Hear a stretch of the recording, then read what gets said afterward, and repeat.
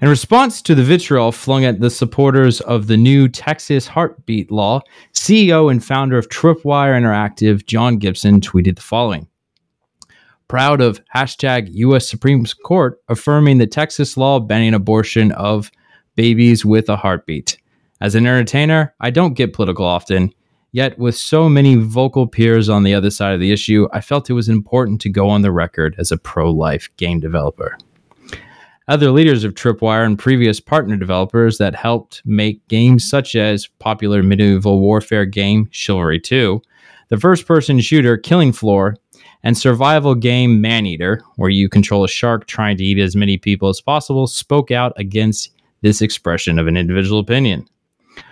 Following the expressions of discontent, VP Alan Wilson addressed Twitter and the company by stating that John Gibson's comments are his own opinion and do not reflect those of Tripwire. In order to foster a more positive and inclusive environment, John will be yeeted from the company, and I will serve as interim CEO. Additionally, the Tripwire Council of Five will be holding a town hall meeting led by newly hired HR/DEI lead Mephisto, where employees will be spurred on to share their one-sided thoughts and opinions in an encouraging environment, surrounded by fire upon the altar where employees may shout their abortions. When asked why Tripwire is making such a bold decision, yeeting their founder and CEO of over 15 years, Alan stated simply, "We are a gaming company whose genre of games glorify violence and killing." John's tweet goes against the company's mission and the directives of the new Human Resources, Diversity, Equity, and Inclusion Department guidelines and rituals regarding the sacrifice of innocent children to the council. I'm Blue Shark 45, and this is G.N.A. Podcast.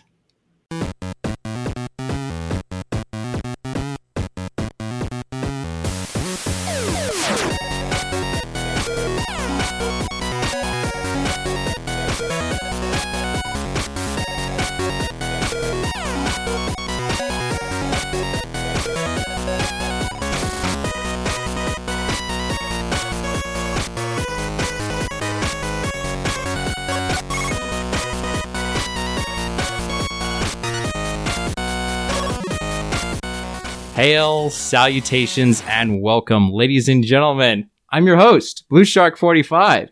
I'm here to make jokes that some people don't find funny. You could say that that's in honor of Norm Macdonald, who also did things that people didn't find funny, that were offensive and repulsive, but that he found hilarious. Well, Norm, we thank you for bringing so much humor to this world and to making SNL Weekend Update just one of the best parts of SNL, in my personal opinion. I'm joined tonight by the one, the only guest on the show, Damok. How you doing tonight, Damok? Oh, man. I'm doing better than your butthole's going to be tomorrow when Cecil listens to that opener. Yeah, maybe. I thought it was hilarious, but we're not going to get into... I did too. We're not going to get into it too much because, well, guess what, ladies and gentlemen? Sometimes I push the line. Sometimes I cross it. And, well, you know, we're not going to talk about it. Maybe one day, we'll release an episode. It's called B-Sides, because let's just face it, folks. My jokes are B-rated and they're just not that A-class. But moving on, folks, to what you actually can hear, what you actually, well, you can't taste because we haven't figured out a way to make that come through audio. And if you can taste something, I hate to break it to you, but you're licking your phone and you really need to stop.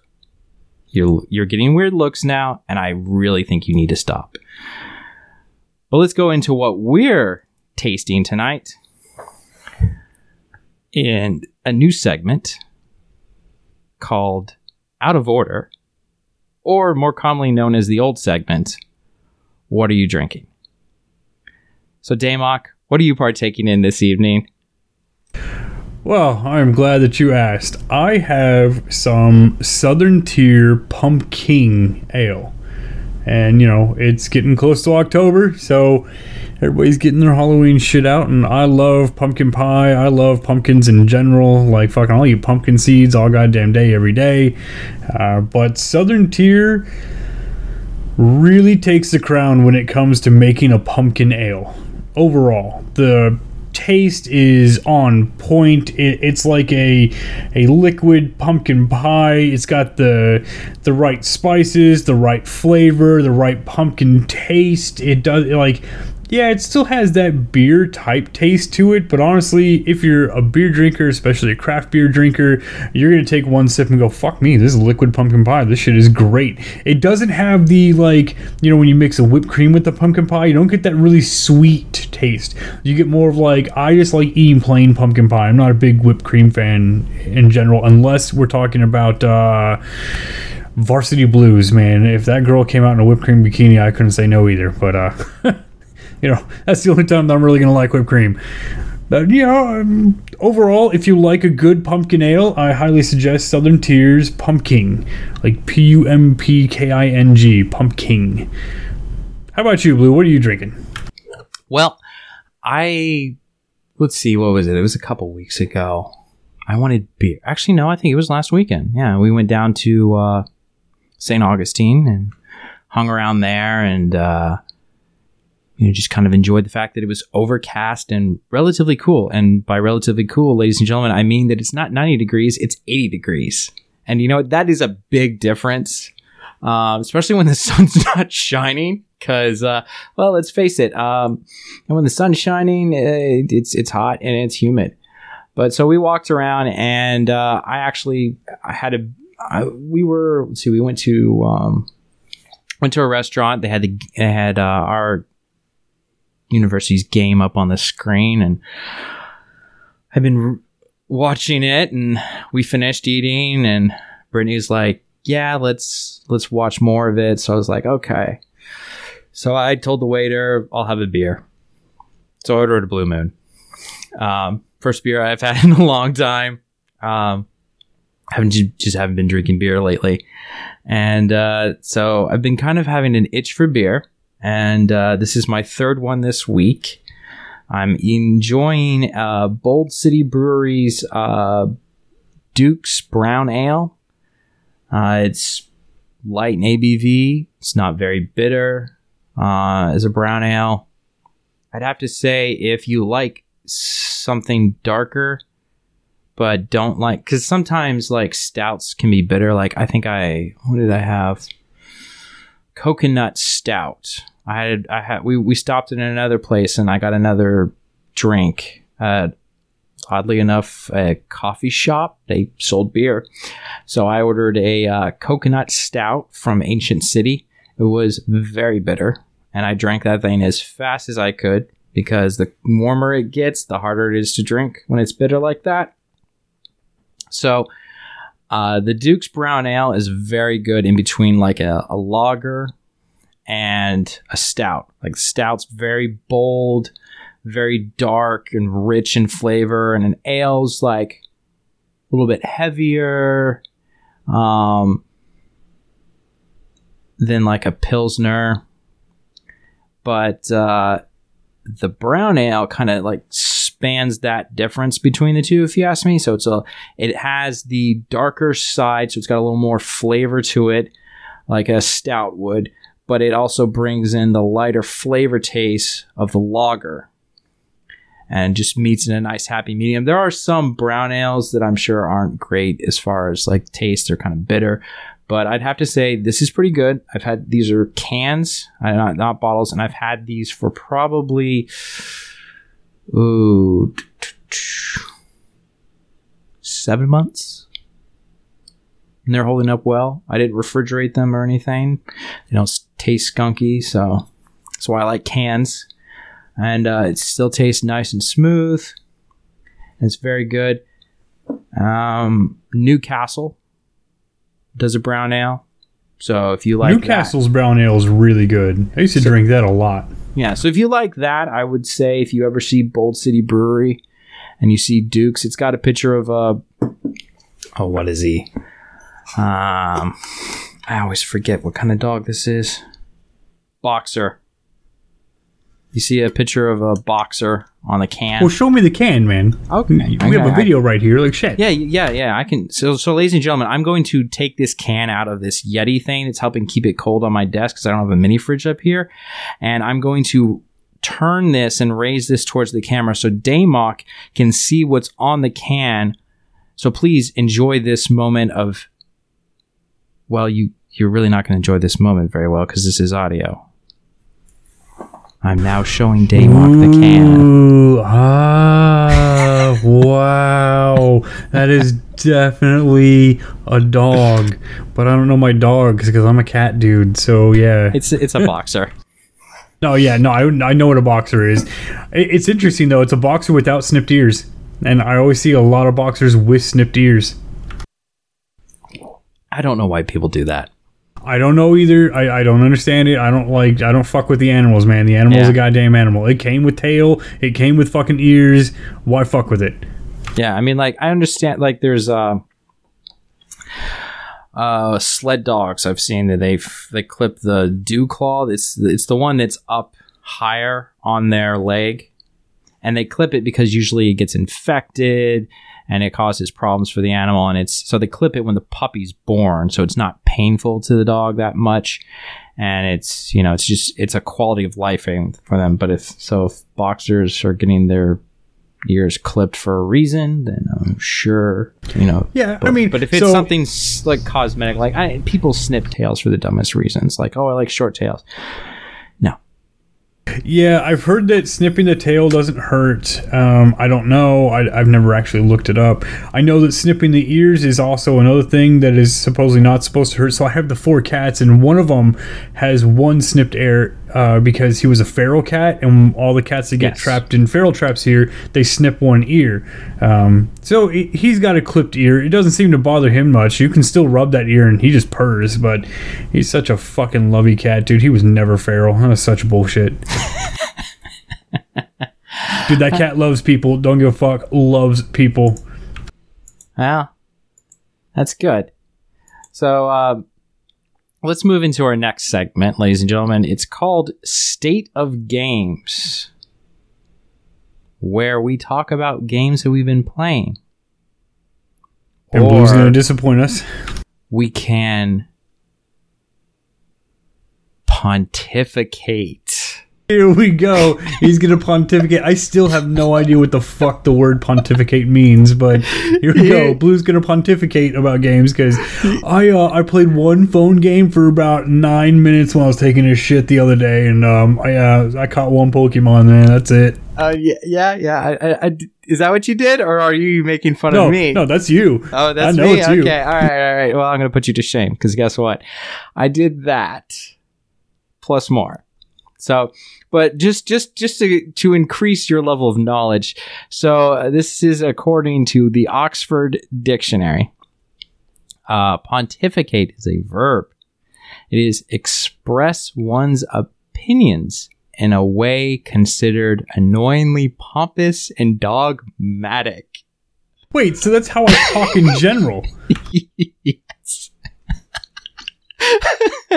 It's the reason why Cecil likes that word so much, because it's a little tongue-in-cheek. Like, if you know what pontificate means, then you laugh. See, this goes right back to Norm Macdonald. This is kind of like his jokes. Like, if you know this stuff, like you like watch Weekend Update, and he keeps bringing up O.J. Simpson over and over and over again. And like he's making jokes like murder's now legal, like that's one of the jokes, and stuff like that. And you're like, oh yeah, that's kind of funny and stuff. But what you don't get is that the guy who's the head of SNL was a fan of OJ's, and he told Norm, "Don't do that anymore." And Norm kept doing it and doing it and doing it and doing it over and over again until he got fired for it. Okay. So that is a little additional layer of humor to it, because he's like, yeah, I don't care. This is funny to me. Like, it's just like I'm poking you and I'm making silly jokes. So, you know, that's that little tongue-in-cheek stuff. So going back to this, I did more than sit on the John and catch a Pokemon. I also I tried getting my Xbox working. Had NAT problems, and by the time I got that all fixed, none of my friends were online Thursday night. So I was like, screw it. So, my buddy Ish plays Rainbow Six. I guess Rainbow Six Siege, to be exact. And I'm like, okay. And so I was like, let me put that on my Steam wish list, because he plays on PC. Because if that goes on sale and it goes for dirt cheap enough, I will buy it. So it went dirt cheap, I think, last week for $5. So I got it. I don't have all the little, I guess you can buy extra things and like unlock special characters. Yeah, and I don't know how much time I'm going to spend into this game. But I played about 45 minutes of that yesterday. It was kind of late by the time I got the Xbox working, and I had very little energy to deal with things. I'd have to say, for a game without a campaign, the tutorial is the hardest thing to find. It is a pain in the butt. Like, there's like, oh yeah, here's a scenario. That's great. Scenarios are cool. What the heck is this icon at the top of my HUD? What do I have to do to peek around a corner? Like, run me through the stupid, oh, here, let's go through the killing house. And let's play, you know, shoot the dummy. And here, we're going to teach you how to do this. I have no idea what the heck everything is. Like, oh yeah, there's my health bar. Here's my ammo. Here's my gun. Here's how to switch guns. Here's how to throw a flashbang. Here's how to put a droid down. They ruined the game. I'm like, this is so... It just really wasn't... It's just poorly laid out as a tutorial guide. Like, there really is no good tutorial in it. And if I was like first getting into this, one, that'd be a mistake to get in such a competitive based game. But two, it's like, come on. Like, you have to show me more of this. Because, like, I had options like get in and play with new people. And it's like, I don't want to get in and just play with new people. I want to know how everything works. I want to be able, like, to have, like, some sort of a competitive edge. So I'm kind of disappointed that they really don't have that. And I'm going to have to go search the internet to figure out what the heck these things are on the top of my HUD are and how the heck to peek around a corner. Because I was like, I go up to something and it's like, vault. I was like, wow, okay, so I know how to vault over something. But it's like, how do I peek? Oh, aim down sights? Nope, I'm not peeking around the corner. What do I need to do? And I was like, tired, so I really wasn't like giving it my all. I probably got to like aim down sights and then press like the side, like press like move left or right. I believe it's Q and E. And Q and E are the lean. Okay.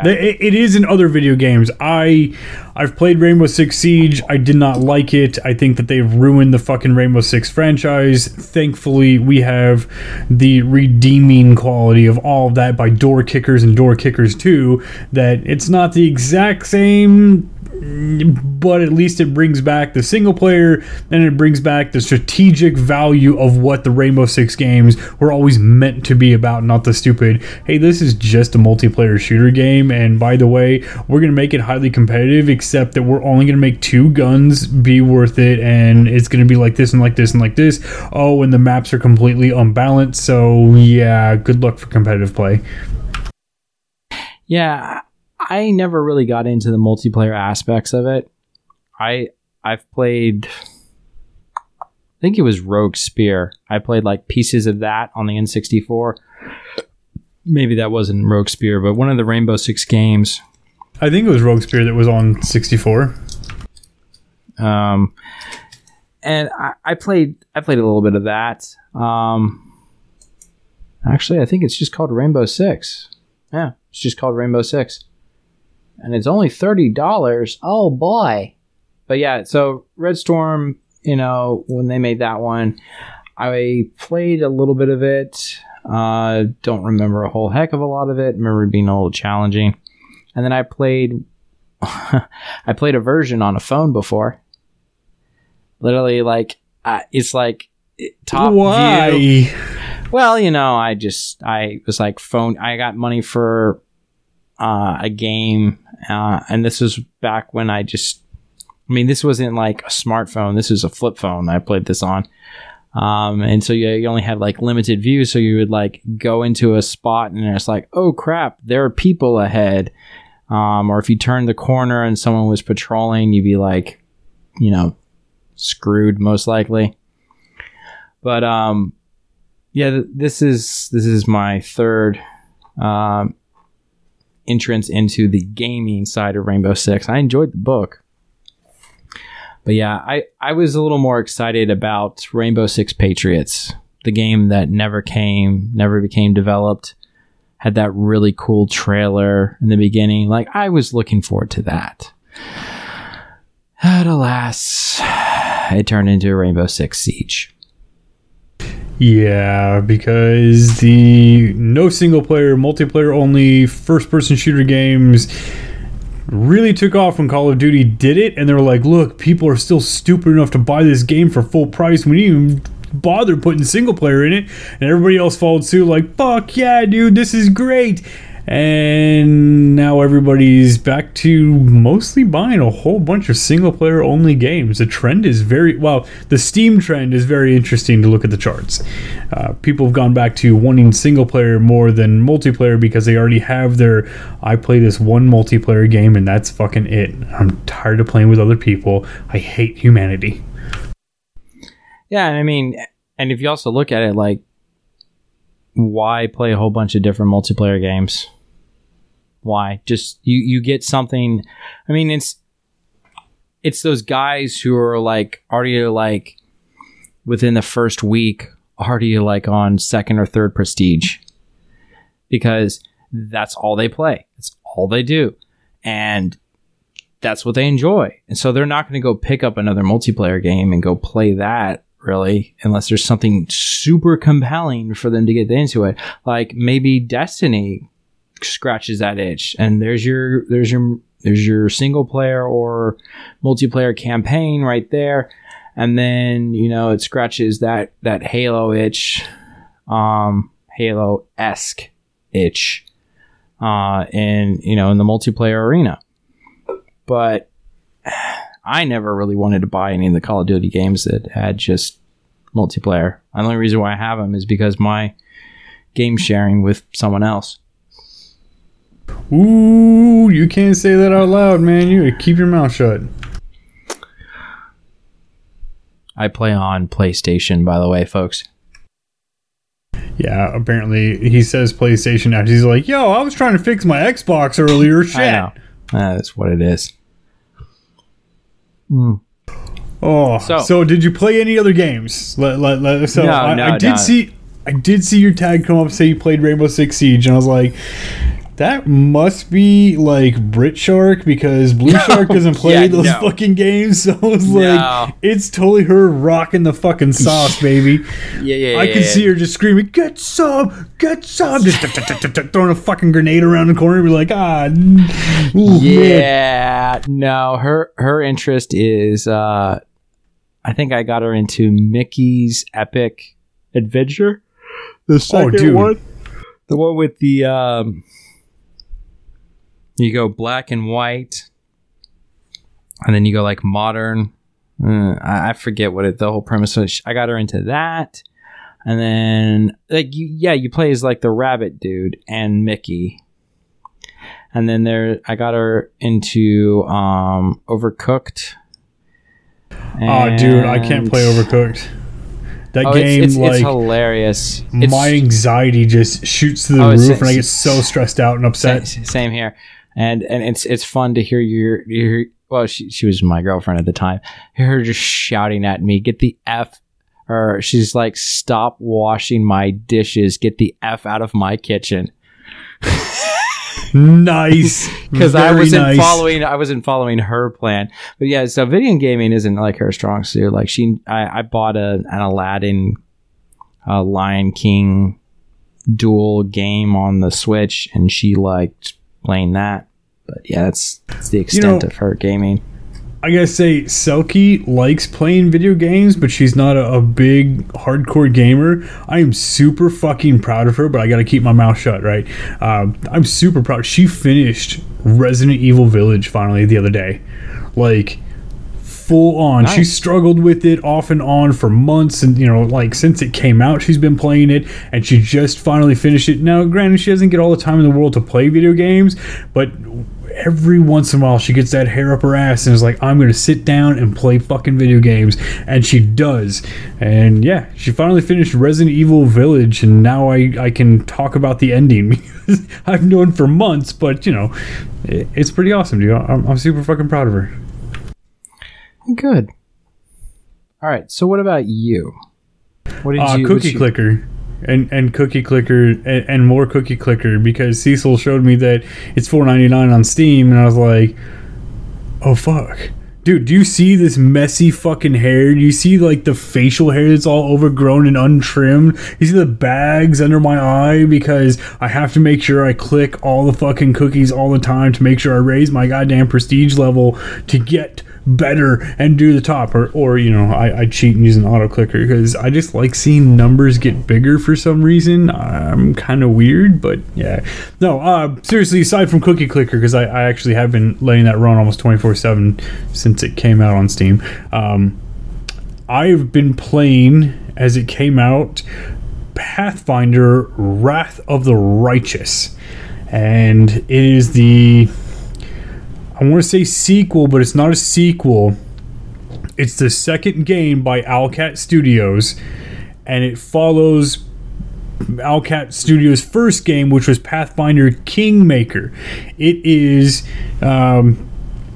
if you don't know, there's a difference between Pathfinder and Dungeons and Dragons, and oh my god, there's so many other variations of those, but D&D went from like edition 3 to edition 4, and everybody hated edition 4, so this new company that was already making books for Dungeons and Dragons, they came out and launched their own game, which was Pathfinder, and it's quote-unquote 3.5 because it's still 3rd edition with some extra upgrades here and there, and the company did it. Anyways, now there's Pathfinder 2.0 because, whatever. Pathfinder Kingmaker came out a couple years ago, and it follows the Pathfinder rulebook, and it's pretty much they adapted a one-off story, like a one-off campaign, which is a pretty long campaign. I think it took me 162-ish hours to beat, and that was kind of like rushing through it, not even getting all the backstory. That was really good. Owlcat just launched Pathfinder Wrath of the Righteous.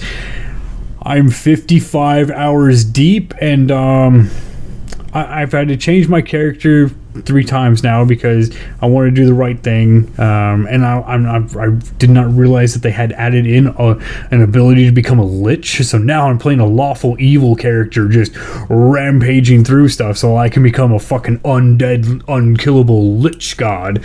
I'm getting really excited about that.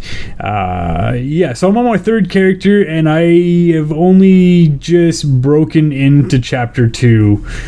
I think there's 4 chapters. Is there maybe 5 chapters? I don't know, but I'm Steam says I'm 54.5 hours into the game. I'm 55 hours in this game. Like, oh, it's so good. If you like tabletop role-playing games, right? If you like playing D&D with your friends, but you can't get a group of friends to consistently get together and do it, which I have that problem because I have, family obligations and all of that. I don't always get to join everybody's group as much as I truly enjoy playing the games. But if you like Pathfinder and you liked that experience, now you get to take control of the entire party, and they have the entire turn-based system built into it, and you can turn it off because you can play real time with pause, or you can play absolute turn-based without having to get a mod like you had to do with Kingmaker. And you play turn-based. I mean, technically, overall, the entire game is turn-based. You just, when you're doing live action with pause, you don't see it as much. It's just a much smoother transaction. But man, if you are a D&D fan or Pathfinder fan, and you want to get just fucking balls deep in that lore and really enjoy the game and all the hidden effects that are straight from the campaigns that they released, I cannot recommend it harder, dude. Like, I'll tell you what, you fucking email the G.N.A. Podcast at the end of this fucking episode or whenever the fuck you hear and be like, hey man, Damok, I want to play. I'll buy you a copy of the game. I'm going to need you to know your fucking Steam name. I love it so much, dude. I know it's a brand new game. I know it's like $60 and all of that. Not a problem. Not a fucking problem. It's such a good game. Everybody should be playing it. If you like tabletop RPGs and adapted for the video game, so I get to sit down at home and play it. And it's like, yeah. Do I miss going over to God's house? Do I miss going over to Cecil's house and actually rolling the dice? Yes. But this game makes up for a lot of it. So that is what I've been doing. It's only been out for like a week, and 55 hours into it, including, I still have 40-hour work weeks. I spend my spare time. Impressive. Have you ever... I think I may have gotten one of them for free, but did you ever play things like... I want to say it was it Warhammer, or was it... Yeah, it was Warhammer, like Vermintide. Oh yes, I have played Vermintide. Okay. Yep, all the way through. Enjoyed the shit out of it. They're really good games. I thought Vermintide at first was a little slow going, and it had some issues, but I got over it, and I really enjoyed it, and I played that one, I believe, to completion. I'll have to go back and actually check. And then I've tried to play the Warhammer Total War games. Man, I love the original Total War games when they came out, and I played the crap out of them. But now, trying to play those, holy crap, dude, there's so much more to learn, and I'm so far behind. And I'm like, I was trying to play with my cousin's husband. I don't know how you say that in terms of family relation. Yeah, cousin's husband. Fuck it. Who happens to also be your cousin because he's married to your cousin. Cousin-in-law? I think they're just called... I mean, maybe. I've always referred to my cousin's husband as my cousin. Yeah. So my cousin's husband, dude is cool as fuck. Really enjoy playing, just talking video games with him in general and talking art in general. But yeah, I need to actually get in and play that game. We were going to sit down and play it together, and it just kind of... Life's kind of a bitch sometimes, man. We live on opposite ends of the United States, so... fun. But I've wanted to play those games as well. I know you can do turn-based and take a really long, detailed look, but it's still not the same as when you're playing Pathfinder. It's still very much a dice-based game. It's just virtual dice, and you can check all the numbers. Like, everything from Pathfinder has been completely converted over into a wondrous game. And if you played Kingmaker when it came out, I'm sorry. I'm the idiot who spent all that extra money and bought that Ultra Deluxe Edition for myself. I bought the Ultra Deluxe Edition for God because God loves tabletop and he loves Pathfinder. And the first year that it was out, it needed major patches to be even remotely playable. But yeah, I'm playing the new one, Wrath of the Righteous. Owlcat has learned everything that they've done from Pathfinder. Yes, they're still releasing patches every couple days, but it's more minor fixes. And the game has been completely playable for me across the board. But I've only scratched Chapter 2 because I didn't like playing an Inquisitor. And then I wanted to play a Sorcerer who's going to turn into a Lich. But then I wanted to get into a Trickster just so I could play around. And yeah, I'm one of those people. I'm going to have 400 different games going. Man, I can never do that. I just like story so much that I have to burn through it. I don't spend a lot of time running through. I think my first playthrough of Assassin's Creed, I was blowing through it. The first time I ever played an Assassin's Creed game. The later playthroughs of Assassin's Creed, man, I spent so much time like side missions, and there's like leveling, getting more power, because it's just like, yeah, it's just going to make everything easier later. So it's like, you know, that whole thing where it's like you show up and the boss is like a lion and you're a giant T-Rex kind of like analogy. But story to me is just that's if it's good, if I really like it, which I think of most games, like that's what compels me to blow through and like skip like finding the items and stuff, is the story. Most games have been like that for me. It's gameplay. I haven't really been like, oh man, I'm going to restart this over and do something different. Like, never crosses my mind. I'm like the opposite of you.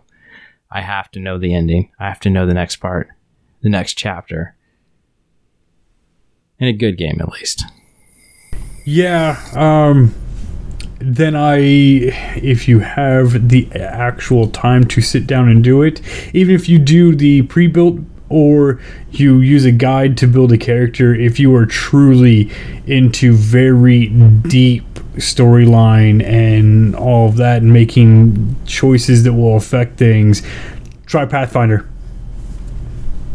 But I'm telling you now, like, I'm 55 hours in the game, and I think there's 4 or 5 chapters, and I've only scratched Chapter 2 a little bit. But that's my fault for remaking, like, you know, my third character, because I wanted to play a very specific way.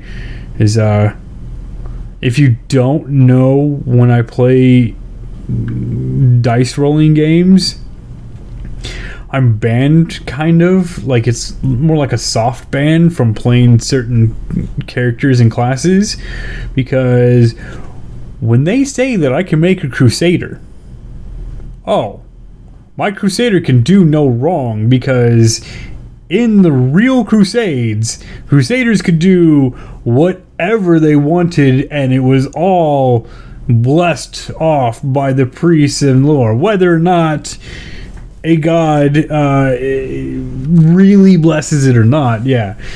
But anyways, the priests bless it, and therefore they could do no wrong in the eyes of their god. So if I have to torture somebody to get the information that I need so that I can go and save the children that are trapped in this well, then you know what? I'll break a couple fingers, and then I'll some lay on hands, and I'll fix your fingers, and then like you went through all that pain, now your fingers are fixed, and then I'll break them one by one again to make sure, and we can just keep going through this process until I get the information that I need. That's not smiled upon to be a lawfully good paladin. Yeah. But I can do that in fucking Pathfinder. Very, very sneaky. All right. Well, let's move into some topics for this evening's show. So, The Matrix 4. Well, folks, I don't know about you, but I don't know many 4 movies that were really like great. I mean, Star Wars, but that's only because they started with 4. That was pretty darn good. Good catch. Good fucking catch. Because I was going, yeah. What movie? Oh, no, yeah, good catch. Yeah, New Hope. New Hope, it was a pretty good number 4 movie, but it was technically not a number 4 movie. It was the first. Anywho, so I have my my hesitations and my reservations about this Matrix Resurrections. So I saw the trailer. Did you see the trailer, Damok? Are you kidding me? Of course I've seen the fucking trailer. It's The Matrix. So this movie web article, they're talking like, we showed the film to Keanu, and he was really blown away by it. He said something that is typical Keanu, where it's incredibly insightful. Okay, that's great. I'm glad he likes his own work. I mean, I like my own work. You know, like if you've heard the joke is the cold open to this show, I don't think you'll appreciate that as fine art.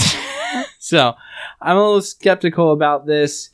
And the trailer to me looks a lot of like, hey, let's do the exact same thing again with a little few changes here and there. But maybe it's not the whole story. Maybe there's more to it, which wait. Okay. So here's the big thing.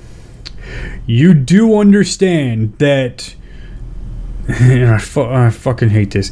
The first Matrix movie was absolutely phenomenal. Great movie. The second and third movies don't ever exist to me. I don't fucking talk about them. They're garbage. They don't exist. They're utter trash. And those brothers now turned sisters, whatever the fuck. Don't care. Don't like them. Those movies are shit. However, if you actually look at what is canon and what is not, everything Matrix related is 100% canon. So movie 1, 2, and 3. Then after 3 was that Matrix Online. Everything in the Matrix Online is canon. After that, there was the other Matrix video game and all of that. That storyline is canon. And it's Morpheus rebuilding Neo and all of that and coming back. And so then it goes to the Matrix 4. Everything that has happened in all of the video games after the movies is 100% canon. And this is... it's going to be interesting because it looks like they have succeeded in bringing Neo back after his ultimate sacrifice and everything like that. And that's why the trailer looks a little wonky. It almost looks like a total reboot of The Matrix, honestly. And that's because it is. And they are rebooting The Matrix because they brought Neo back. Because he made the ultimate sacrifice, he did the whole fucking thing, shattered the Matrix, fixed the Matrix, where the fuck it was, and now you will see the machines working with humans, blah blah blah, like you did in the video game type era.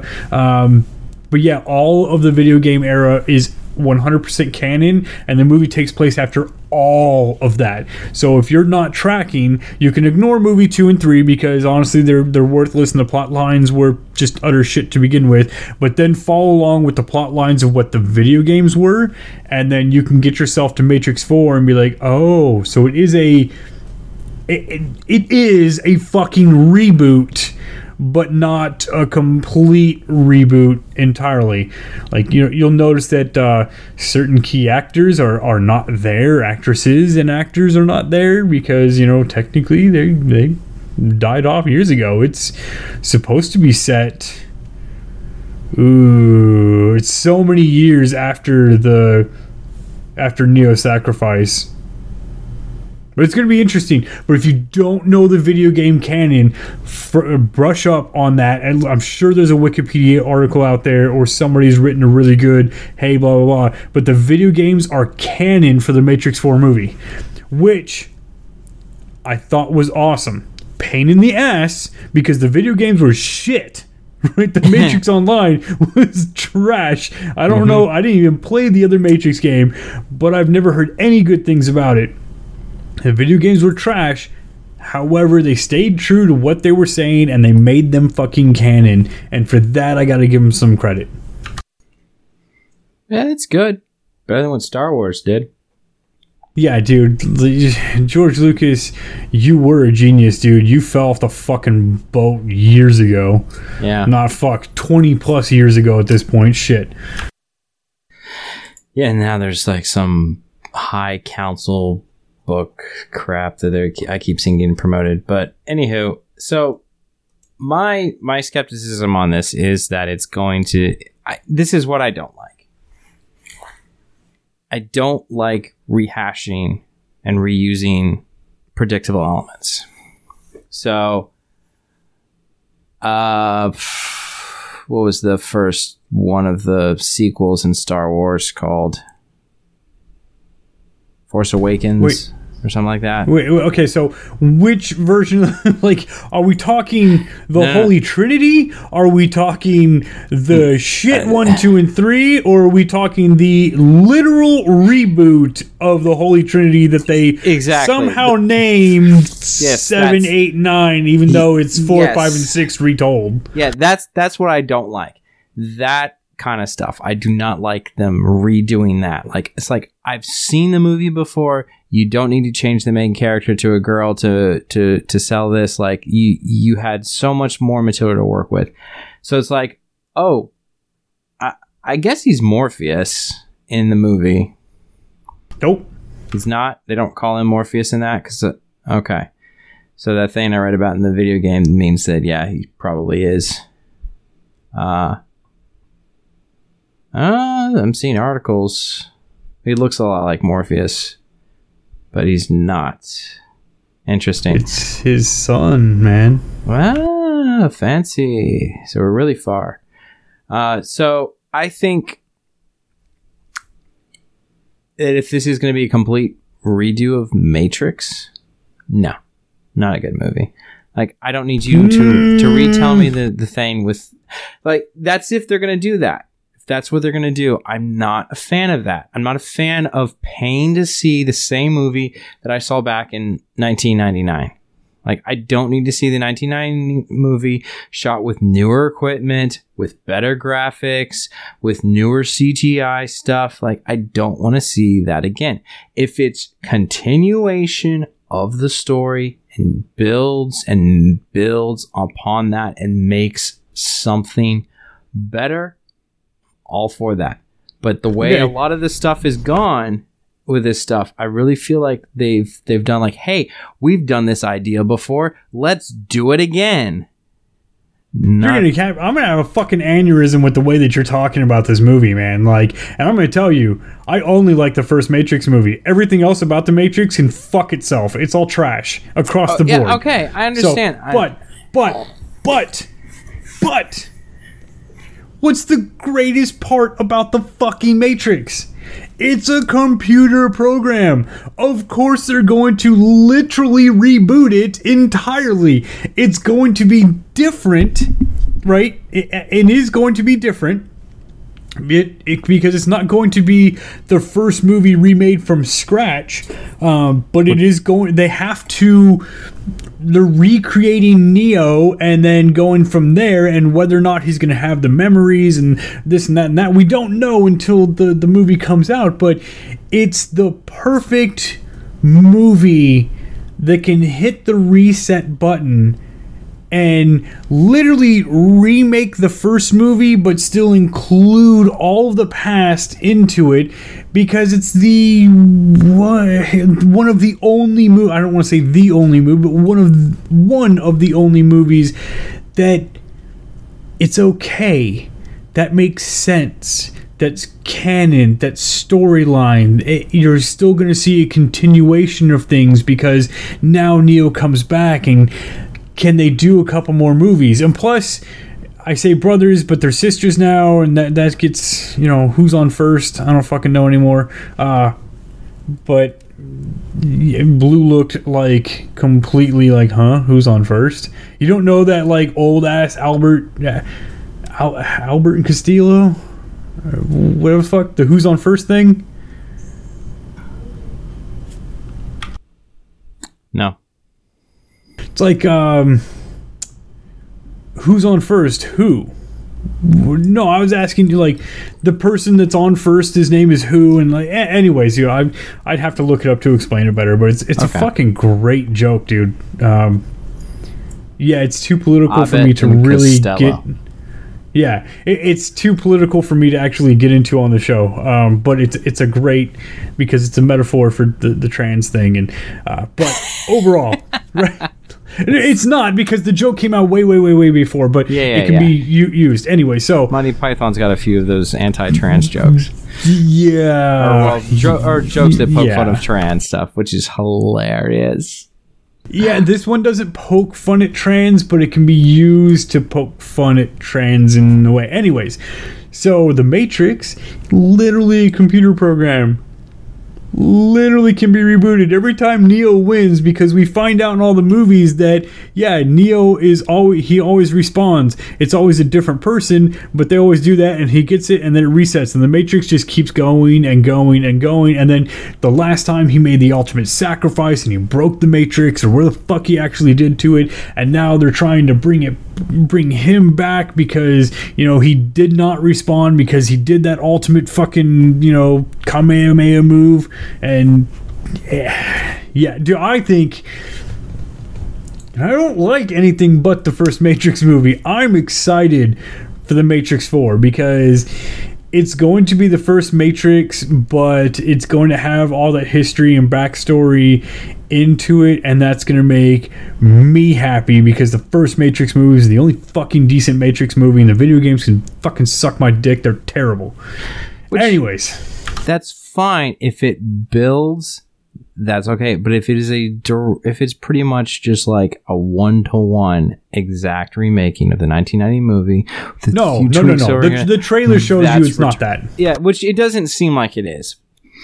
But that's my biggest pet peeve, and that's always my biggest worry, is when they do stuff like that.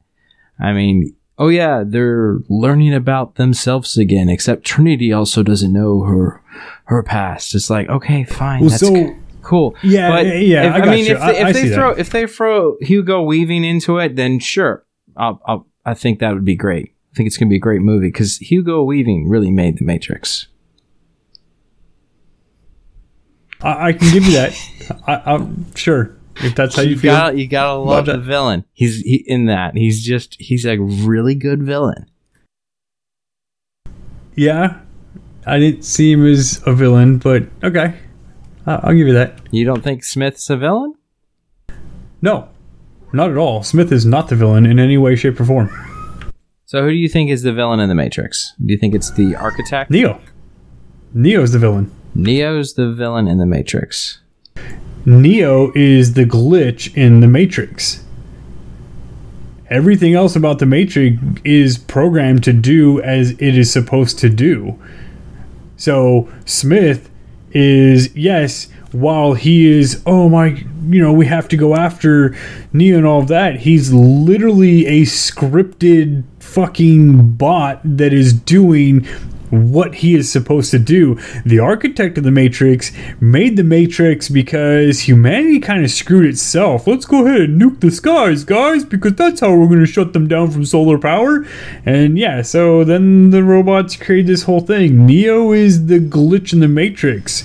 So it's like, technically Neo is the bad guy who's bringing everything down, and if he does completely destroy the Matrix, what are humans going to wake up to? A world that they can't live and breathe in because it's been nuked to nothingness? So now you're going to bring all these people out, and they're going to live in this is the great part, they're going to live in the center of the earth because it's hollow earth theory all over again, right? Because they're super deep down and shit. I mean, Neo's the bad guy across the board. Okay, so you never... I don't know if they covered this in the first movie. I don't know or not, but I know they covered it in the trilogy. Again, ladies and gentlemen, I'm a sucker for knowing what happens next. That's why I've watched bad movies. So, the idea was to save people who could be saved, and people who have come so dependent upon the Matrix was to consider keeping them in the Matrix. They weren't thinking about saving all of humanity. Because yes, you are right. It is a horribly tough time to survive outside of the Matrix, given the current state of the world. But you have to understand is the Matrix is kind of like the element in A Brave New World, where everyone's drugged. It's all about your... I mean, the original creation that they talk about, the art talks about, the original creation of the Matrix, where you got everything you wanted and everything was perfect, was true Brave New World. This is Brave New World 2.0 with refinements, and let's make sure people don't reject it as much, was the idea. It's still a drug that's fed to everyone, and they're trying to save them from their own addiction to this machine. Humanity has jacked up the world, and this is also where he becomes it. And the Neo he's not portrayed as a villain. Like, hey, you have an interesting idea, like looking at it from the computer side, but that's not what they're getting at. They're getting at the humanity of it. He is Jesus Christ. He's the savior. He's the one who's come to save the people, to send the message. And the people who want the message will seek him out, will find him, like new recruits, people come in, bringing out, taking in the message. It's that Jesus Christ gospel message, kind of like story, is what they're kind of going with that with Neo. Smith is... See, the only thing that's different is Smith isn't necessarily Lucifer, because he's rebelling against the element that's holding together the Matrix, the architect, who created this system, and kind of the Oracle too. He's kind of more of a rogue. He's a roguish character. But he's got villainous intent because he keeps going after, the savior of the world. He has to. It's his programming. No, Smith. That's not his programming. Smith has gone rogue. Like I don't know what they touched in the video games, but they touched in 2 and 3. The reason why Neo is allowed to do what he's to stop Smith is because they can't control Smith. Smith went rogue because he had that interaction with Neo when he tried to take over his body in the 1999 version or movie. So Smith becomes he becomes kind of like what you're getting at with Neo, who's a corrupt, or he's a program that messes with the system. He becomes a corrupt program that messes with the system.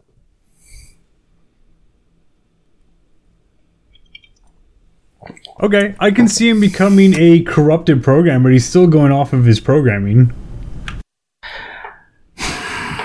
I mean, maybe it's intended for him to be altered, but he's not going off of the same agent programming like the other agents. The other agents go in and they're trying to stop the revolution. Smith becomes focused on killing the one. And maybe that... but I don't think that's really what the architect planned, because the architect didn't intend for Neo to not go through the door. He was supposed to go through the one doorway that was supposed to put the code back in.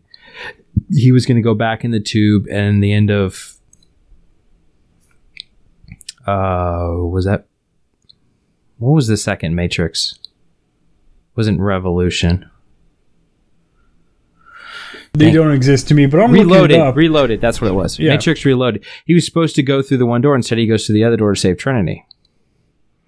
So he saves Trinity, and therefore he alters what the course is supposed to be. Smith is also, I mean, maybe that then further altered Smith, but maybe. But the thing is that it wasn't Smith who took captive Trinity per se.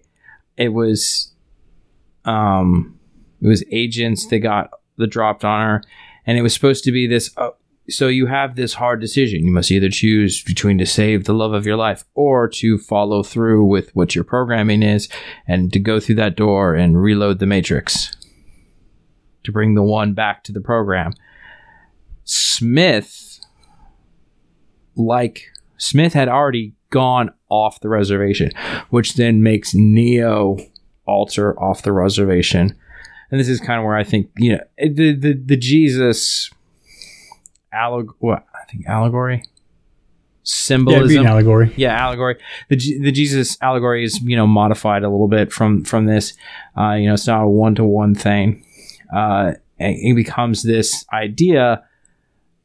It kind of gets implanted where he goes off the reservation to not wanting to do that. He's going to do kind of like what Smith does, go against his programming. So you have two people who have essentially gone against what they're intended to do. Smith to stop rogue terrorists or, the revolutionaries, and Neo, who were, Smith goes off of that reservation and Neo goes off the reservation of reloading the Matrix. Yeah, so I'm looking it up, and the thing that they did with Smith is they humanized him throughout the movie. Yes. He started out as a rogue. Well, no, he started out as the actual program, and then now he's gone rogue, and he's against the Matrix in general, and he wants the Matrix to shut down entirely. So, yes, he doesn't want to be a part of it. He wants to be completely erased and forgotten about because he doesn't want to continue fighting Neo again and again and again and again. He doesn't want to do this time. He doesn't want to do this war anymore. Like that monologue he had with Morpheus when they're interrogating him is, I can smell it, I can taste it. Yeah. No, so I'm looking it up. He's just it's a nihilist machine. Oh yeah, that has gone very much sideways. Nuke the entire planet to the point where it's nothing but dust. Yeah, true story. So I don't know. I'm excited for the new movie. I hope it is a fucking reboot, quote unquote, of sorts. And that the Wachowski, only one of them's doing it. I don't know what he renamed himself to. I know they were the brothers. I know they're now the sisters. For whatever the fuck that is all worth. I know one of the sisters is out.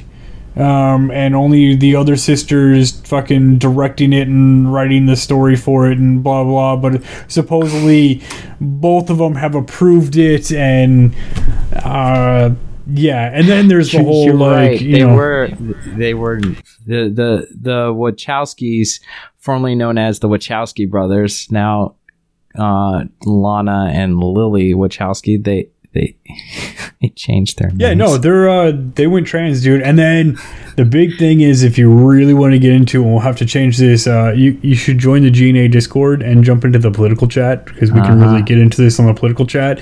The Matrix was all about repression of their sexual identities and coming out and forward with everything. And then after the movies came out, they switched over to trans.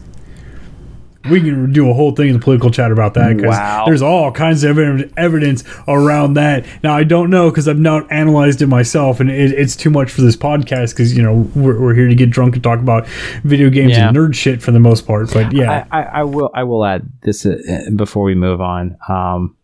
Is that I don't like the way the internet's gone with this, because it's like if I had looked up the Wachowski brothers, then it should have been like, oh yeah, the Wachowski brothers, formerly known as such, now known as this, but instead it's like it's been completely erased. Like it's they erase history. Yeah, like it's for this little thing they erase history. But moving on, let's go into something that's it's a little more scientific. SpaceX Inspiration 4. It's an all civilian launch. So the Crew Dragon is set to send 4 everyday people into space from the Florida coast on Wednesday. So, if you're listening to this podcast, that was almost a week ago. I missed this. It was a milestone launch, and this is what CNET thinks could kick off the new era of space tourism. I think it could, and I personally think this is great. Like, I know the people. I thought it was hilarious when Jeff Bezos, the petition for Jeff Bezos to not be allowed to come back to Earth was hilarious. That's just so funny. Like, yeah, let's not let Jeff Bezos come back to Earth. It's like, yeah, I just thought that was funny. I really don't have anything against Jeff Bezos. I mean, the man's extremely successful, and he made a lot of money, from turning his garage book selling online company into what Amazon is today.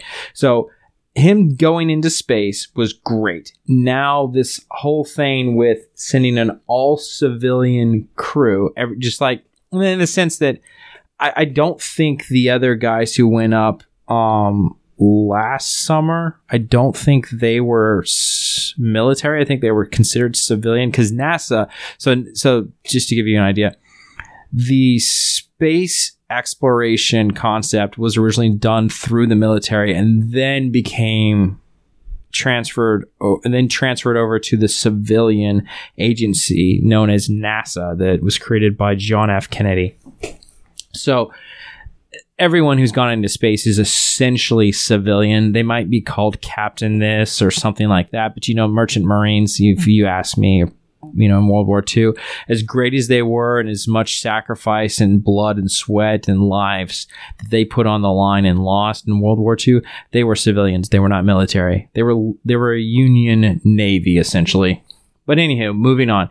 But this launch with Inspiration 4 is great because I bet you anything, if you had asked the Wright brothers, could you fly me here? They would have charged you an arm and a leg back then. And you're thinking, well, that was only 5 cents. 5 cents was roughly an arm and a leg. It was probably not 5 cents. They probably would have charged you like $5. And that would have been like an arm and a leg to you at that time. Nowadays, you can go flying. I mean, heck, during COVID pandemics, you could fly to a lot of places. If you were flying out of the right city, you could fly overseas for dirt cheap.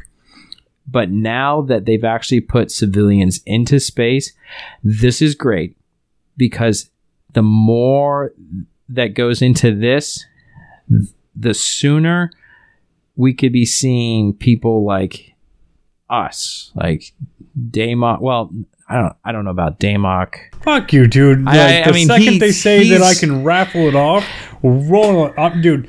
I think honestly, shit. I'm showing up with trucks, explosives, guns. I'm getting on that goddamn flight. Get me the fuck off this planet. I think Damok makes just a little too much money. I think he's just a little too high class for some of us.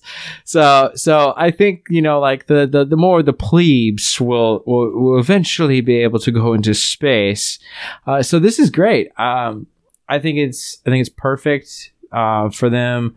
So hot on the rocket fueled heels of the billionaire space race for everyday people are ready to make space history when they strapped into SpaceX Crew Dragon capsule to go for a 3-day joyride around our planet. And this is just around the planet. So they have not gone off. I mean, they're, off world. No, dude, have you seen the adjustments? Have you seen the adjustments to this plan yet? The adjustments to... No. This was supposed to be a 15 minutes in space and return to Earth. Then got adjusted to you're going to transverse the Earth in a 3-day space flight. Like, you're literally going to go around the globe. I don't know if it's once, twice, 100 times, whatever the fuck they're doing, but they will be there. Now, if you really look at it, Jeff Bezos never actually went to space, and neither did any of the people with him. They did not breach far enough in to actually consider it space. They were still upper atmosphere, and then they came right back down. And yes, they were fucking ridiculously high up, and it was a big deal, but they are not astronauts. One, because they didn't do it through NASA. And NASA says to be an astronaut, you have to go through NASA. Even cosmonauts have to go through the Russian Federation, and then you have the European Space Agency, you have the Indian Space Agency. I don't know what India's space agency is called. I do know they're working on their big stuff, and even then it all has to be government sponsored entirely.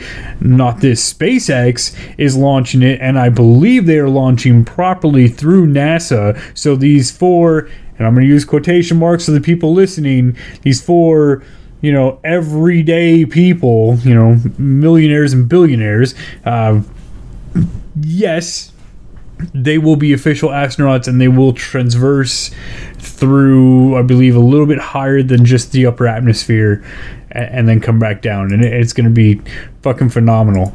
All right, so Bezos. So here we go. You have Earth, boys and girls, and Earth is a planet with water and land and Damoks. It has lots of Damoks. No, there's only one. So above the surface of the Earth is called the troposphere. And then we have that thing that everyone was afraid of in the 90s. And before that, having a hole in it. It's called the ozone layer. That's over that. Then you get into the stratosphere. And then you get to the mesosphere. So in the mesosphere is right above the stratosphere.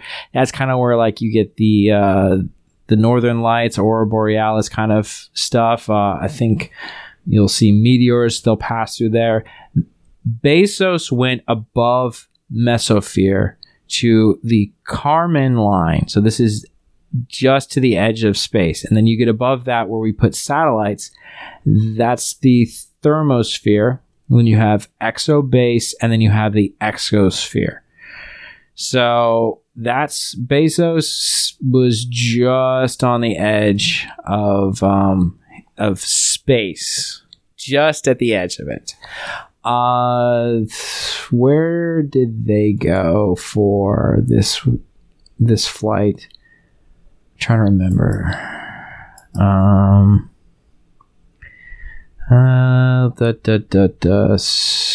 So it's a 3-day joyride. Oh, by the way, it doubles as a fundraiser for St. Jude's Hospital. That's good news. Dude, yeah, right. So I understand that there's a billionaire on there and all of that, and he's the one funding it, but I do believe there was a shit ton of fucking donations, and it's for a really great cause. And, you know, I don't know how much money was actually donated, but I'm sure it wasn't just a drop in the bucket like, oh, here's $10 million. It was probably a couple $100 million. Oh, yeah.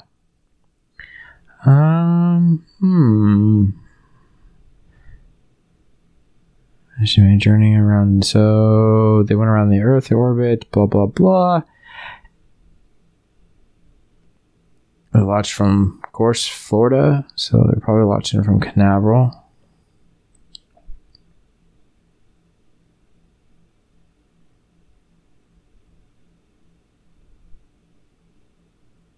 I'm trying to look it up myself. Yeah. I'm not seeing exactly where it's gonna go.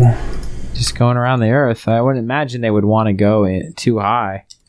Went high. Let's see what the internet said. So they went 366 miles. Which is more than 100 miles higher than the International Space Station. They are farther from the planet than most astronauts who have gone into space since the end of NASA's Apollo program in the 1970s. No, the Apollo missions went outside. That's not right. New York Times. But the Apollo missions were very scarce. Mercury. They're saying, and are farther from the planet than most astronauts who've gone to space since the end of the Apollo program. The Apollo program took them to the moon, orbited the moon. Some landed on the moon. I think Mercury was the only one that orbited the planet. Maybe I'm wrong. Huh. That's weird. That's pretty high, nonetheless. Which means, so if they're 366 miles, how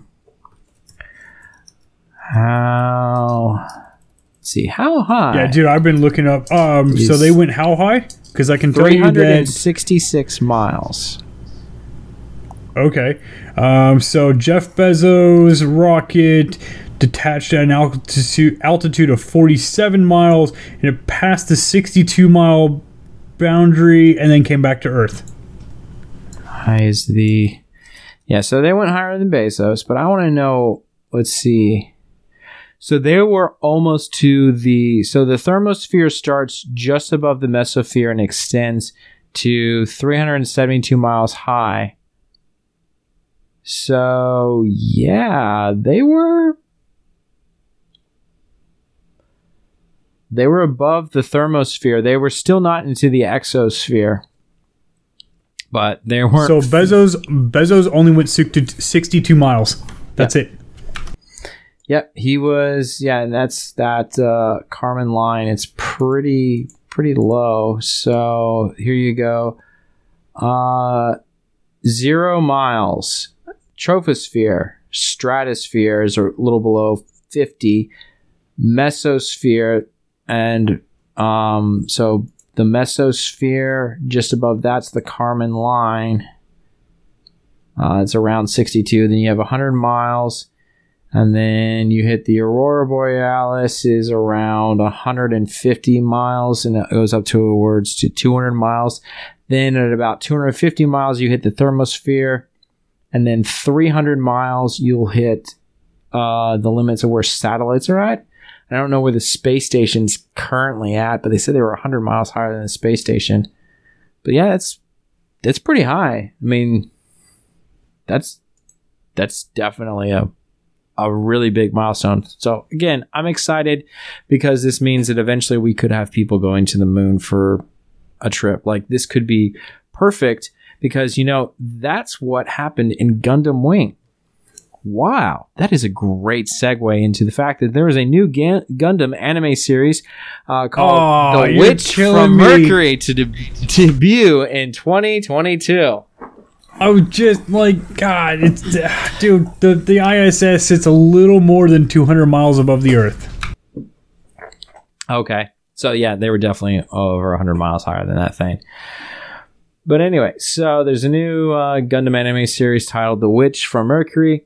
I really don't know much about this thing just yet, but this is coming from Bandai, and it's the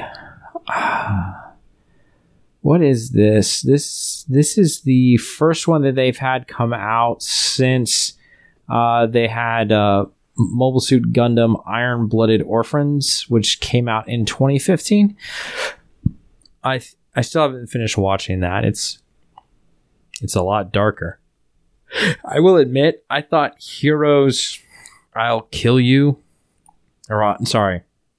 Damn, dude. No. It was right at the camera. You looked right at the camera. It was like Heroes, and you're like, I'll kill you. And I was like, dude, I was just shaking my head. Like, I don't like Gundam. Well, I mean, he didn't do the like facial. He was just more like, I'll kill you.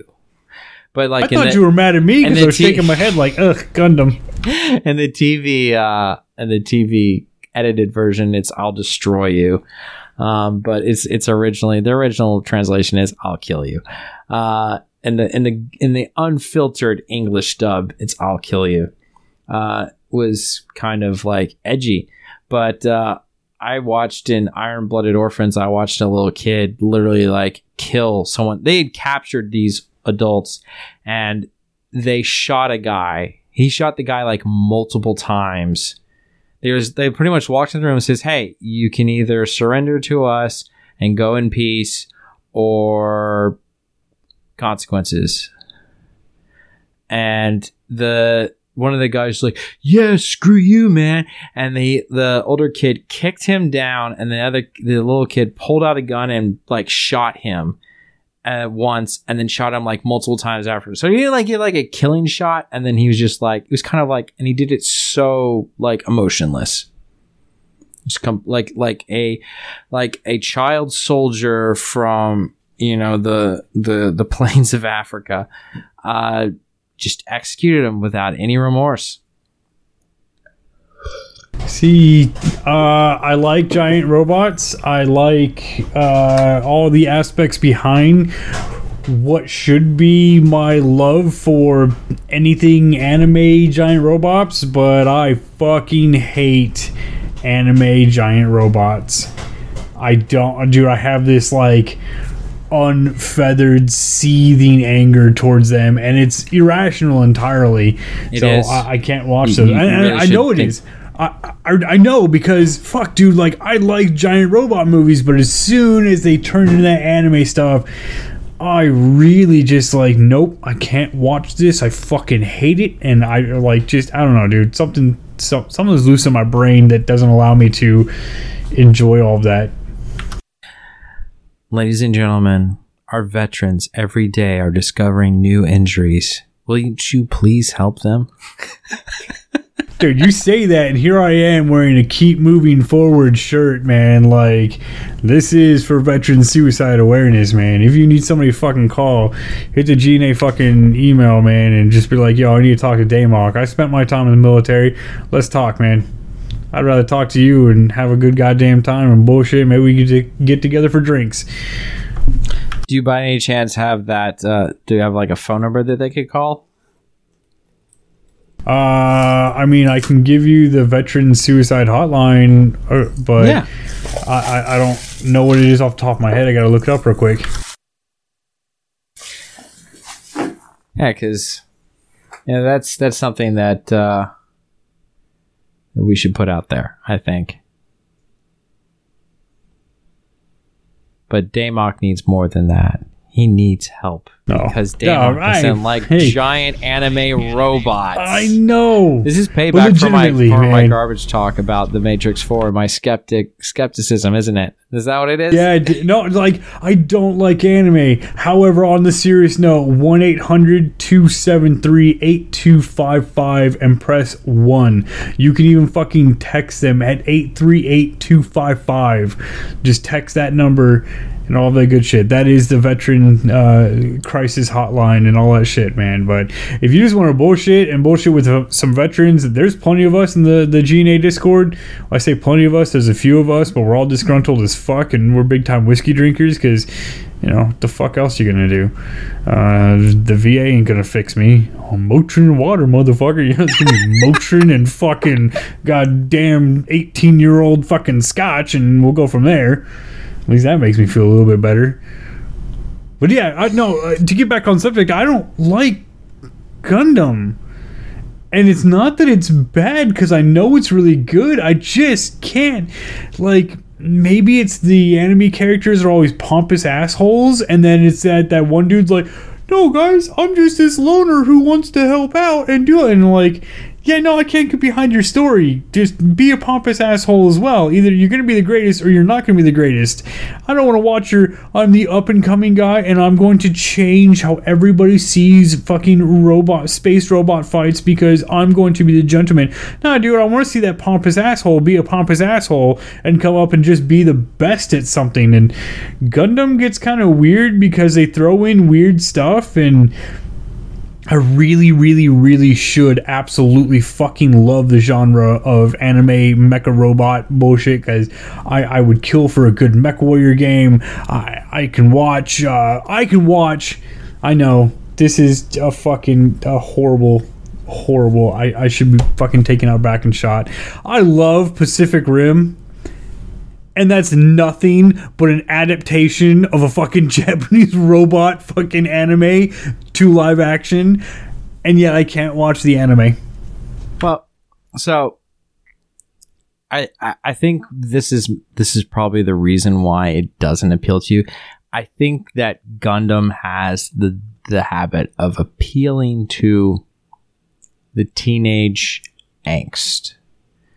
Minus Gundam, what's it called? So Gundam, Mobile Suit Gundam, the 08th MS team, that was a little more adult. And I really think they did something like, what's it called? I don't know. I just, one of those episodes, it just felt like Lord of the Flies.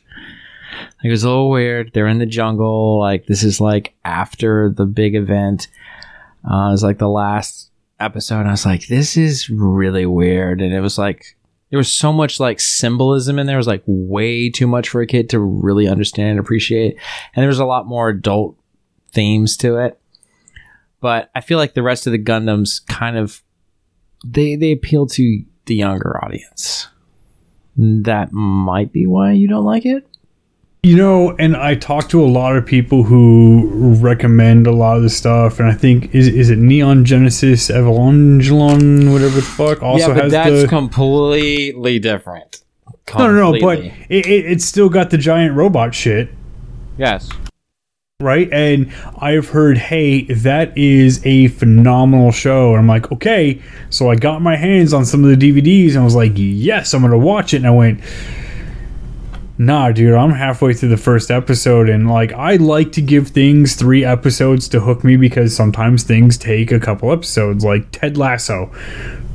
Took me 2 episodes and I was like massively in love with that show, but it took the 2 episodes. By the 3rd episode I was hooked, man. I'm ready to marry that man. I don't care, like, that shit was great. But yeah, I try to watch those anime shows with giant robots, and even the ones like, okay, so I'm not even gonna lie, right? I went to that comic book store and I picked up some comics. And I told them, what I'm actually into, because I have no shame about it. I know what I like. I like ultra violent, ultra sexualized, let's just fucking go over the top and enjoy the living shit out of it, right? Those are the type of movies I watch. It's the type of fucking anime that I watch. It's great. And I watch these robot ones and everybody's like, oh, dude, you totally like this shit. And it's so bad. I can't. My brain doesn't work. It is a psychedelic trip. Since you like ultra violent and ultra sexualized, Witchblade. You haven't seen it? Okay. Watch no, Witchblade. I've never heard of it. Yeah, it's it was a comic, or sorry, it was a manga. It's loosely based on the American comic book. American comic book, so it's not really manga per se.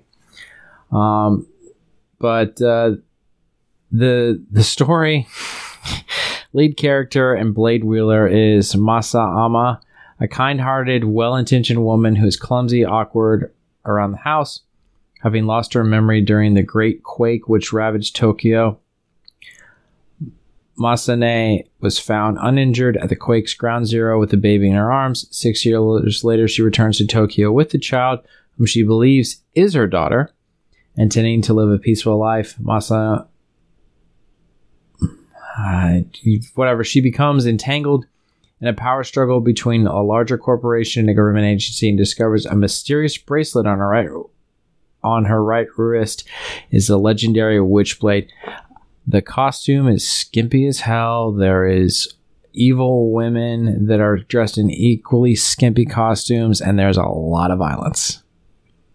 So that sounds like the comic books that they recommended me, man. Like, I was like, yo, I want shit that's like ultra violent, and they gave me Vampirella and Red Sonja. And I'm like, yeah, they're supposed to be ultra violent and sexualized and all, and that's what I like. So I'm gonna check out Witchblade. I've already Googled it, so I can figure out where I can get a couple episodes to go from there. Yeah, it was on Hulu at one point, but I'll tell you what, man, violence I can only take so much of. If I have to go violent in an anime, Trinity Blood was good. When it comes to violence overall, I think Elven Lude was really, really good to me. I really enjoyed that one. Have you seen that? They're the experiments or whatever, and I highly recommend Elven Lude. I stumbled upon it by accident way back when the DVDs were first coming out, and Fry's Electronics, because I lived in California, was the mecca hub of where you go for everything. And we went to Fry's and I was like, yeah, dude, let's look at anime. And somebody's like, oh, this is really good and really violent. And I was like, hell yeah. And it's a cutesy little love story type thing, but she is absolutely a fucking irrational, psychopathic girl that has this invisible arm thing that can do horrible things, and it's great. I'm going to send you something so that I can make sure that I'm doing this correctly, or that I'm looking at the right one. put it in our recording chat. Is that it? Yep, that is absolutely it right there. And you pronounce so Elven. I know it looks like Elven lied. Yeah. It's German. It's Elven lewd. Gotcha. That makes more sense. I was like, it looks like Elven lied. And I don't know why, because it's all like it looks all Japanese and all of that, but it's very German. Yeah, they liked messing with other languages and doing interesting things with it. Well, I mean, Japan's pretty tied to Germany since World War II, but I'm just gonna leave that alone. But yeah, so and so to just kind of wrap this whole Gundam thing up, yeah, The Witch of Mercury it's going to air on television, but I think they're hoping it's going to be appealing to a more younger audience, or to a younger audience. So I don't necessarily know if you guys who are listening to this show will enjoy this. I got into Gundam Wing. I love Gundam Wing. I enjoyed Endless Waltz, and that is only because I started watching it in middle school. So it appealed to me. And is that like WWF? Like you only get into WWF because you're a kid and you can't really get into it as an right. adult. And like as an I adult, never really got into WWF. Because I think the reason why I probably never really got into WWF is because WWF is kind of like all MTV reality shows. Like there's just but it was before MTV reality shows. Yes, it was and WWF is absolutely a fucking soap opera and has always been. But as a kid, like everybody kind of got into it, and then if you didn't stick with it, you kind of went, well, wrestling's fake, and technically it's not fake. It's scripted. It's not fake. Yeah, but in a sense, it's a story. I think it's fake as fuck, and I never really got into it after middle school. But yeah, it's funny that you call it a soap opera, because I remember I talked trash about soap operas, and then my girlfriend in high school came up to me watching Naruto one day, and she said, "You do realize you're watching a soap opera?" And I looked at it, and I'm like, "Oh my god, you're right." Oh well, it doesn't matter. I watched. Oh god, here we go. Like Inuyasha is a great anime to me. Oh yeah, but I watched it as an adult too, and really got into it when it was on Adult Swim. I used to have my TV set up so I could see it right here, and I'd be playing my video games. Shit, I think at the time I was playing Final Fantasy 11 online, I think was the big game. It was before World of Warcraft, and it would come on Adult Swim, and I would stop what I was doing and not even join parties, and just I would end up watching it. And I'm like, man, and then all you ever hear every single Kagome Inuyasha, Kagome Inuyasha, and I was like, oh, such a horrible soap opera, but I loved it.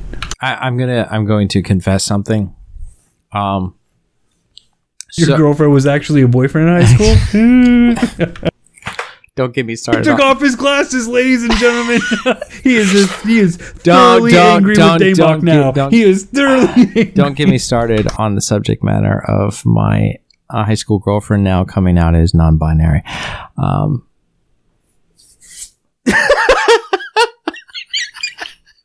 Moving on from that point, because I'm not going to get into it.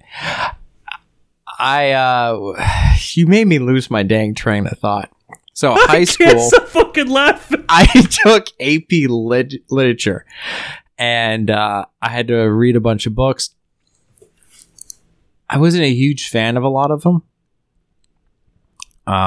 They were good. Like, don't get me wrong. The Power and the Glory was a good book. I enjoyed that. Did I read I think I read Lord of the Flies in that one too. That I read that previously in Language and Comp. But I'd have to say the one that I enjoyed the most, just because it's just like, you ever watch something and you go like, oh, come on, like just like the tension's just there, and it's just like, come on, just let's get this like resolved, like just like, it's just like it builds and it builds and it builds and it builds and it builds. And finally it's like, yes, thank you. Finally that happened. Like whatever it is, whether it's like a romance or whether it's like overcoming like a powerful enemy, whatever it is. The one that did it the best, I just enjoy that. Like that, it's just like it's a constant tease, and then finally, like it comes to resolution, and they just bam, just punches you. It just punches it just perfectly. Is Pride and Prejudice. I kid you not. You read that and you go, you guys are being so stuck up. You guys are being so staunchy, but just like when it finally you get to the end of it with Mr. Darcy and I forget the main character, what her name was. Ah, God, is this gonna bug me? I'm going to blank on all their names, but I'm going to say you are 100% correct. But that is a book that you started and it's rough. You get halfway through it and you don't want to continue. You're just kind of like, I'm not sure I'm really enjoying this. But if you suck it up and go through it and actually read it and understand what you're reading, that ending is so thoroughly just... Oh, yes. Wow. And that stuck-up woman, the older woman, I forget her name for the life of me, but when Elizabeth just like talks, just like puts her in her place, it's like, yeah! Oh, yeah. Dude, the book... It's a very, very, for me personally, it was a very rough read to get into. It was a very rough read to push through the middle. I think I put it down for like 2 months and then had to pick it back up and go back a chapter to kind of reread and get back in the mindset. And I mean, this was, forever ago, dude. Like at least 15-ish years. Yeah, but if you can push through to the end, that book... that'll knock you on your ass, man. It's good. It's good. Like Blue's over here, and I can see him physically shaking. Like, yeah, it felt that good, and it's gonna feel that fucking good in your brain as well, and you're going to enjoy the shit out of it. But it is, in my personal opinion, a very rough book to start and get through. But that ending is so fucking worth it. Yes, it is. And on that note, ladies and gentlemen. Our Damok, why don't you tell the good people? We missed one. Yeah. We missed a topic. Yeah, I know. You planned it all out. I did, but we're running long in the tooth, and we can't run long in the tooth in this. I don't have long teeth anymore, man. I grind them in my fucking sleep. I'm supposed to wear a retainer, but I don't. You should. I don't think I can do that without having something in my mouth. You should really wear your retainer. Yeah, I probably should go and get one, but I'm not going to. But okay. Well, let Cecil talk about one thing next week that he's going to be super hyped about, That's right? And it'll be a better time for him. So why don't you tell the good people where you can be found? Well, if I'm not hanging out in the G.N.A. Discord, you can find me, hanging out with Choco Bear over in the fucking Thoughts and Shots podcast. Not quite sure he likes me calling him Choco Bear, but hey, you know what? It's out of love, brother. It's out of love. So, fuck yeah. Let's have some fun.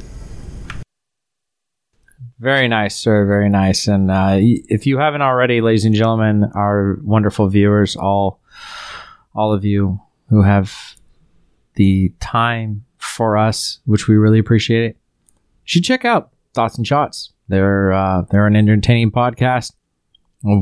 We've been on there before when they do their movie nights. You should check them out.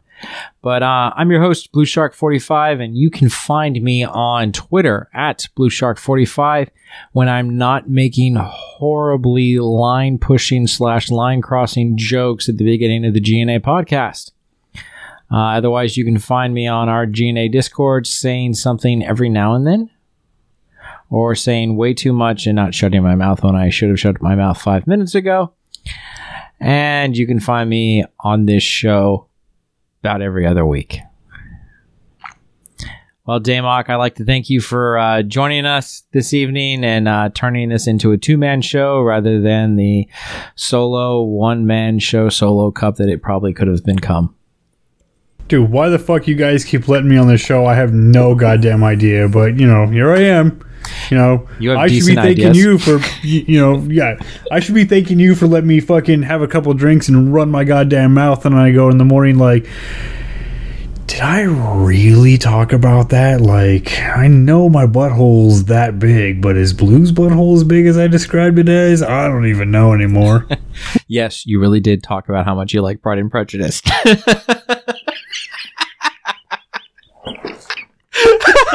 Yeah, okay, roger that, dude. Fuck you guys, I love that book, but it's rough, but stick it out to the end, man. Just fucking bear down on it. You'll enjoy it. All right, you have a good night, and thank you all for listening. Oh, wait. Wait, what are we doing? What am I doing? He got drunk and forgot off of his, this is the third beer I've had this week. It is. And, he's like, I have it, my little igloo koozie thing to make sure it stays cold and frosty for this show. Yeah, because I had one in, what is that? Wait, what was that, 4.2%? Yeah, pretty much. Yeah. Yeah. So 2 4.2% beers. Ladies and gentlemen, you should subscribe to this show on iTunes. We would love if you would rate and review us. No, fucking dude, you blew it. No, I'm doing this. Podcast over. Fuck you guys. No, We're I'm done doing with this. this shit. If you don't know where to find us, well then you can come suck my dick at this point, because Blue is too drunk off of his 2 4% fucking beers that, by the way, if you haven't seen him, he calls them the tall boys. They're like those mini fucking Sprites I that didn't call you buy in anything a a store. tall boy. You can find us on iTunes. Be sure to rate, review, and subscribe. Reviews help other people find our wonderful show. You can also find us on Google. You can find us on YouTube. You can go find us on Spreaker, MyTuner, Your Listen, Spotify, and just about anywhere else. If we're not there, email us at email us at GNA Podcast at GNAinyourdNA.1. If you email us that, and you can ask us questions, you can send in comments and reviews of the show, we would greatly appreciate them, and we'll read them on the show next week. Humble